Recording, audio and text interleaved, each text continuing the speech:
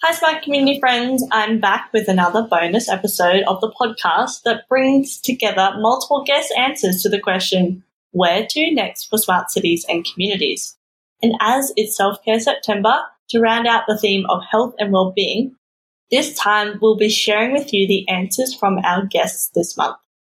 You'll hear from Catherine Flynn from episode 127, Monica Olaslagas from episode 128, Dr. Catherine Laughlin from episode 129, Sophia Arkenstall from episode 130, and Declan Edwards from episode 132, which will be out on Monday. There are a couple of main themes in this episode. You'll hear these guests talk a lot about using data for various aspects of health and safety within our cities and the privacy implications that come from that. So how do we strike that balance between protecting individual privacy but also using data to keep people safe and well and supported when they're experiencing health and well-being challenges? And as Declan puts it, between smart citizens and happy citizens. All the guests agree that it won't be a one-size-fits-all solution for any place or any person, and in fact there are parallels to be drawn between the way medicine is moving to a more personalised healthcare model using a mix of technological advances, greater human engagement in health practices, and the way that cities and communities need to use the technology available and also have great citizen engagement practices. And as always, I hope you enjoy listening to this episode as much as I enjoyed making it. Welcome to the Smart Community, Smart Regions, Smart Towns, and Smart Cities. It's where we live, work, and play. With smart communities, the future starts today. Big data, smart mobility, emerging trends galore. The Smart Community Podcast is what you're looking for. Where to next for smart communities? I would love to see smart communities, I guess, getting more and more invested in the idea that mental health is really important and really relevant and something that can definitely be targeted, I guess, through the data and the information that they have. And I think smart communities are really exciting in the possibilities that they open up for everybody, because again, it's shifting who can access what and how. So yeah, I'm excited about the future of smart communities. And I think what you touched on just now, which is using the data at our fingertips to improve, to really focus on mental health and the decisions people are making and really pulling that together in a smart way can really impact people's lives, right? Yes, absolutely. And I think what we're seeing is that waiting until people get to the point of actually understanding and knowing that they have a mental health problem, it can actually be too late for a lot of people. So we really need to make it, I guess, a process that could actually get people before they're starting to even develop something. And I mean, I know that there are people already working, I think, within the employment space, and they're having access to biometric data to, know whether or not someone has gotten up in the last couple of days, and do they need to have an online session with a therapist to make sure that they're okay based on the biometric data that they're receiving. So that's an interesting space. I thought that was really interesting when I found out about it. But yeah, and I guess the focus around that was support of the person and making sure that they're okay. So yeah, I mean, there's definitely a lot that can be done, and it's definitely the best way forward, because what we're doing at the moment, I think the writing is on the wall and we need to, shift and do something innovative. And I think there's a key argument to not do anything, which is, that's private and that's people's personal data and that type of thing. And those things definitely need to be taken into account. But I do really feel like there's a balance. There's definitely this balance that is required, and we need all the right professionals involved to make sure that we don't go over that line. But I think there's lots we can do without kind of stepping over that line. And for different people, it will mean different things as well. So it won't be a one-size-fits-all approach. So I think, there's lots to be done in that space without getting too carried away with worrying about what if, we do nothing, because there's people kind of suffering and dying. every day from issues that could be prevented. That's right. That's right. And I just feel like we have so many tools at our fingertips right now because, let's face it, it can be a really positive thing. And we've got to start moving with it rather than kind of trying to stop it. So where to next for smart cities and communities? Oh, I really think we're only just beginning. And I really think part of that is harnessing the true potential of big data. So I have a wish list, and one that I'm working hard to make a reality. And that's that big data can come together to make our roads safer. So I hope that one day I can pick up my phone or my sat nav and it doesn't tell me the quickest way to get somewhere necessarily, but the safest way. And then I hope that that data then feeds in real time back to road authorities to say, hey, there are these crashes happening or this is where there are near misses, or any of that information going into the system in a much quicker way and then being able to respond to it in a much quicker way. So that's where I would like things to head in sort of the road safety space. But I really do think that where big data will go in the future, it's not entirely assured, I guess, because we've got a lot of the privacy issues also coming up in the space, but it's fascinating. It will be really interesting. It kind of comes back to what you were talking about before with the bicycles, that Beijing was able to react very quickly because the data was there to show that more bicycle lanes were needed, and was able to act quite quickly to be able to do that. So how do we actually kind of build that into the kind of more mainstream things that we're doing in this space? When we've got the data there, then we can actually act it more quickly so that it's actually really relevant to what's happening in real time. Yeah, absolutely. I think that's so true. And I think that's where some of the true potential of this sits. It's not just in having the devices or the technologies, but it's actually how that feedback loop comes back in again. And that it's sort of, again, it's not going to be consistent all around the world. Like different road authorities and different governments and different organizations actually need to make that happen. Yeah, I agree. And I think if we aren't involved in the change, then it'll happen to us and it won't necessarily be the way that, we want it to be.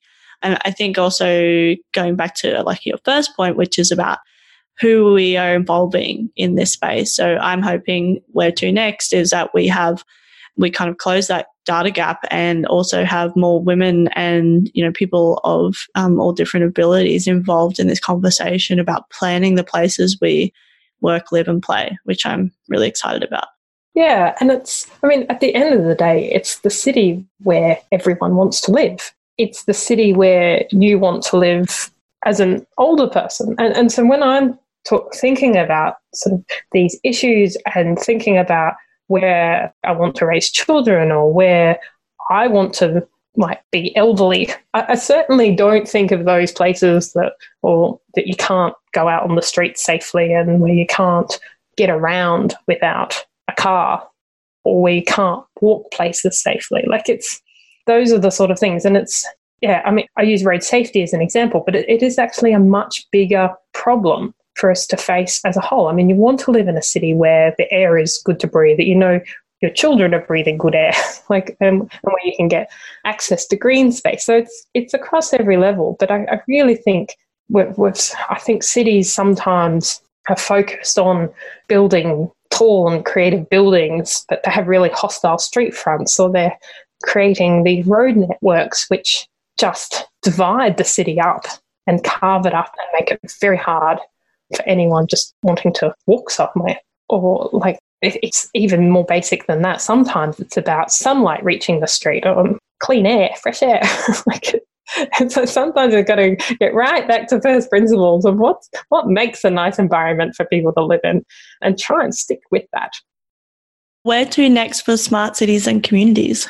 Well, I think we have to continue to define our practice.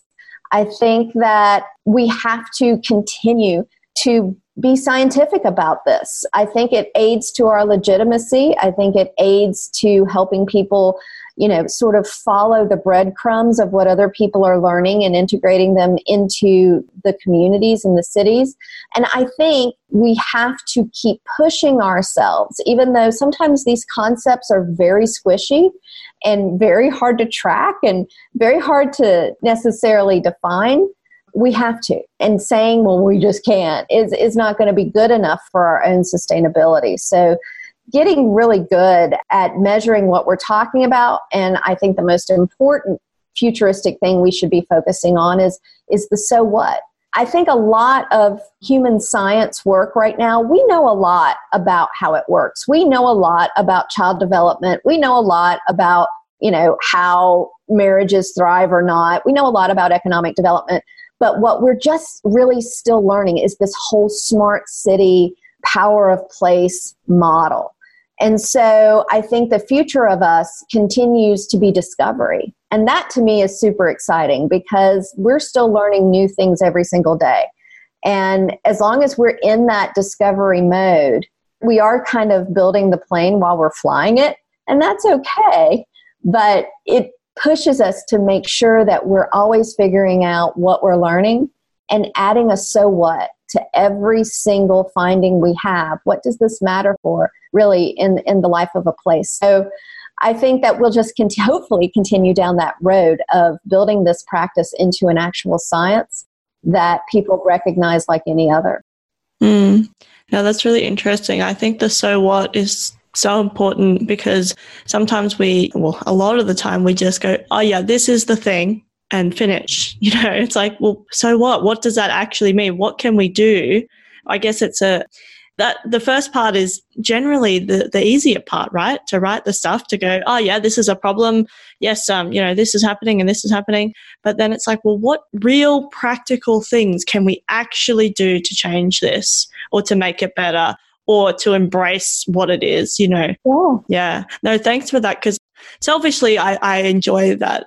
That's so what, because I've been writing this report at the moment. I've been traveling around and doing all this research, but a lot of my report is the so what, and I've been really struggling with trying to put enough kind of that front bit in it, which these are the problems, but then actually really making it tangible. Like, what's the practical things that we can be doing? And none of them are super techie, right? And I'm in a super techie world, and so I'm really kind of struggling with that balance. But I think I'm nearly finished. So the reason it's front of mind is it's 97% done now, and so I'm excited to put it out in the world, but I'm also terrified because it's a lot of the stuff that kind of we've been talking about, which is, well, it's not about, you need to have an autonomous shuttle bus in your town, otherwise, blah, blah. We need to have diversity in decision making. We need a space to actually innovate and, people to actually have the time, budget, and resources to be actually make real decisions about this. You need the community in the loop in these things.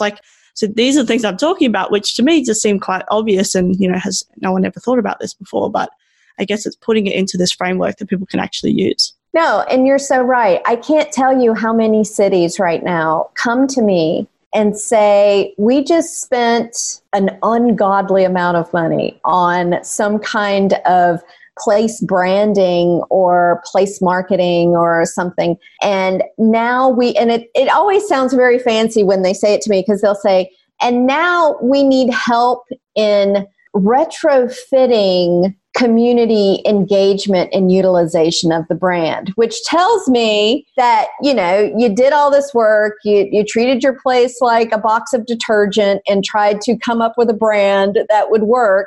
And now you're trying to figure out how you can shove it down everybody's throats, and you're getting pushback and they're surprised now. And so now you're going to have to pay more to try to figure this out instead of being sort of person driven from the beginning.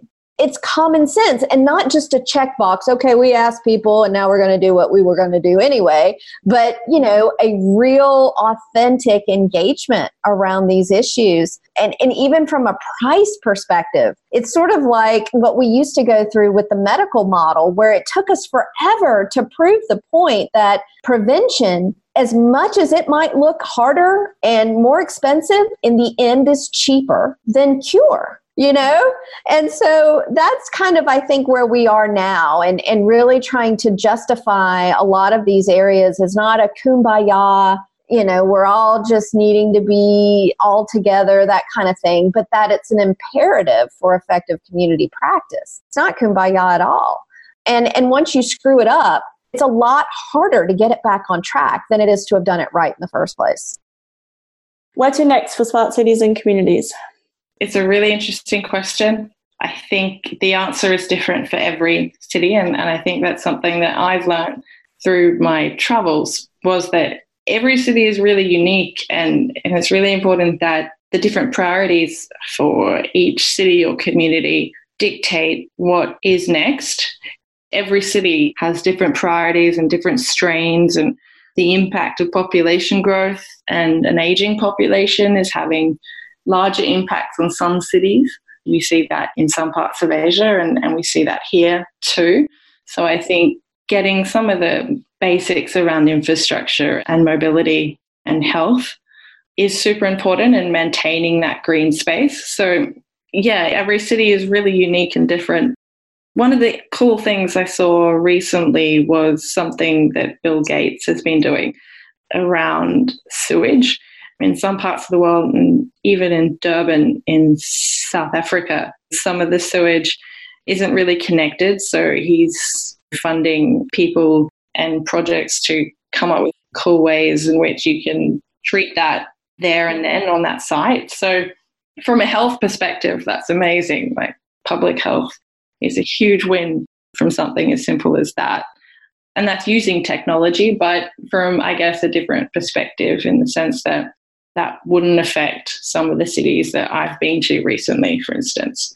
For those cities, I think, say, Brisbane and Paris and London, for me, I'm probably thinking of more connectivity between the visitors and the citizens really easily on your phone. I think when I was in Paris recently, the heat wave was quite significant, and the government and the municipality were communicating with people via an app to let them know of the places where they had like cooling zones and cooling rooms where you could sort of go and check in, because a lot of places don't have aircon, and yet it's 42 degrees, for instance. So being able to really succinctly and efficiently communicate messages is, I guess, something really interesting, and gives a lot of power and to individuals and visitors to make decisions quite quickly.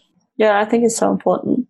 But yeah, I think anything to do around health and wellness is really important. We do have an aging population. There is an unfortunate increase in non-communicable diseases, which are all about the behaviour that we have from a lifestyle perspective, in a way, as well as things like genetic gene predispositions. So non-communicable diseases and health promotion, I still think it can be smarter. So I'm not sure what that really looks like yet, but precision medicine and personalised healthcare is certainly leading the way in that individual aspect, which I think will have greater implications as well, perhaps, for cities in ways of using data to have healthier citizens. Where to next for smart cities and communities? I think in an ideological answer to this question, what I would like to say is where to next is a focus not only on how do we make resources more efficient, how do we make the city more efficient and effective, but as we spoke about, really, if we're going to go full circle at the very start of this interview, also going, how do we use this to make our city happier? Because I think if we're making the city smarter at the expense of happiness and well-being, I think that's a bit of a conversation that needs to be had. Ideally, what I'd like to see is cities go, hey, we're going to make ourselves smarter and we're going to make our citizens happier. Yes, I love that. And I think the definition of the smart community, it can't be without that happiness factor. And whatever you call it, like I'd probably call it livability or something like that. But whatever it is, it can't be smarter if everyone's, bloody miserable. Miserable afterwards, yeah.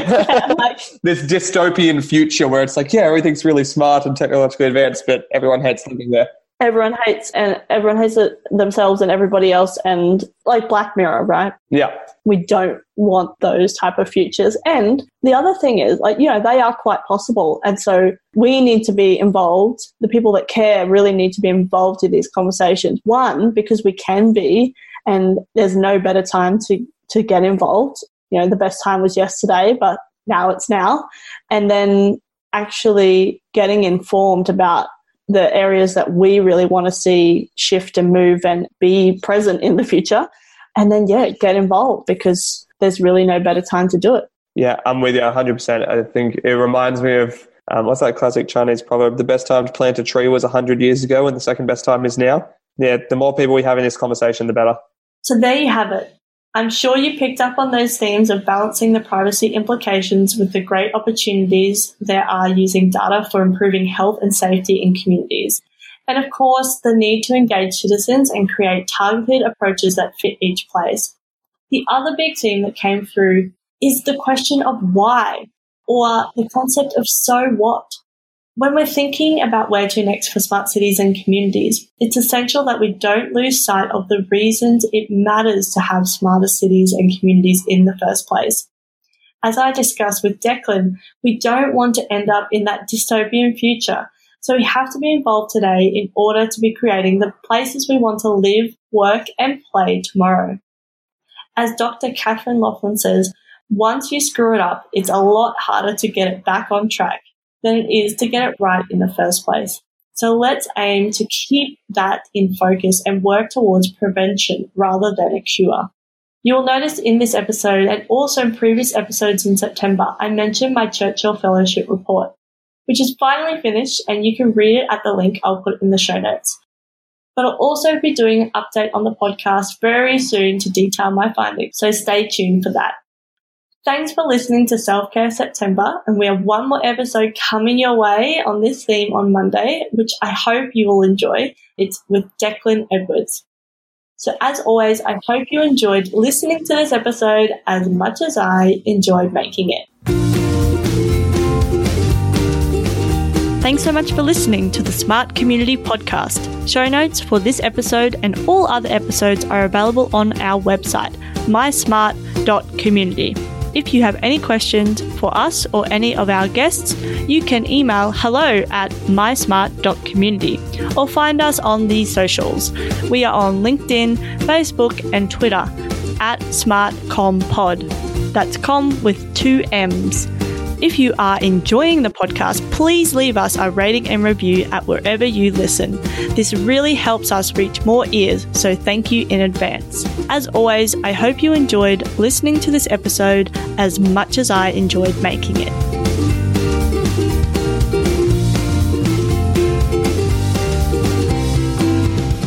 The Smart Community Podcast is what you're looking for.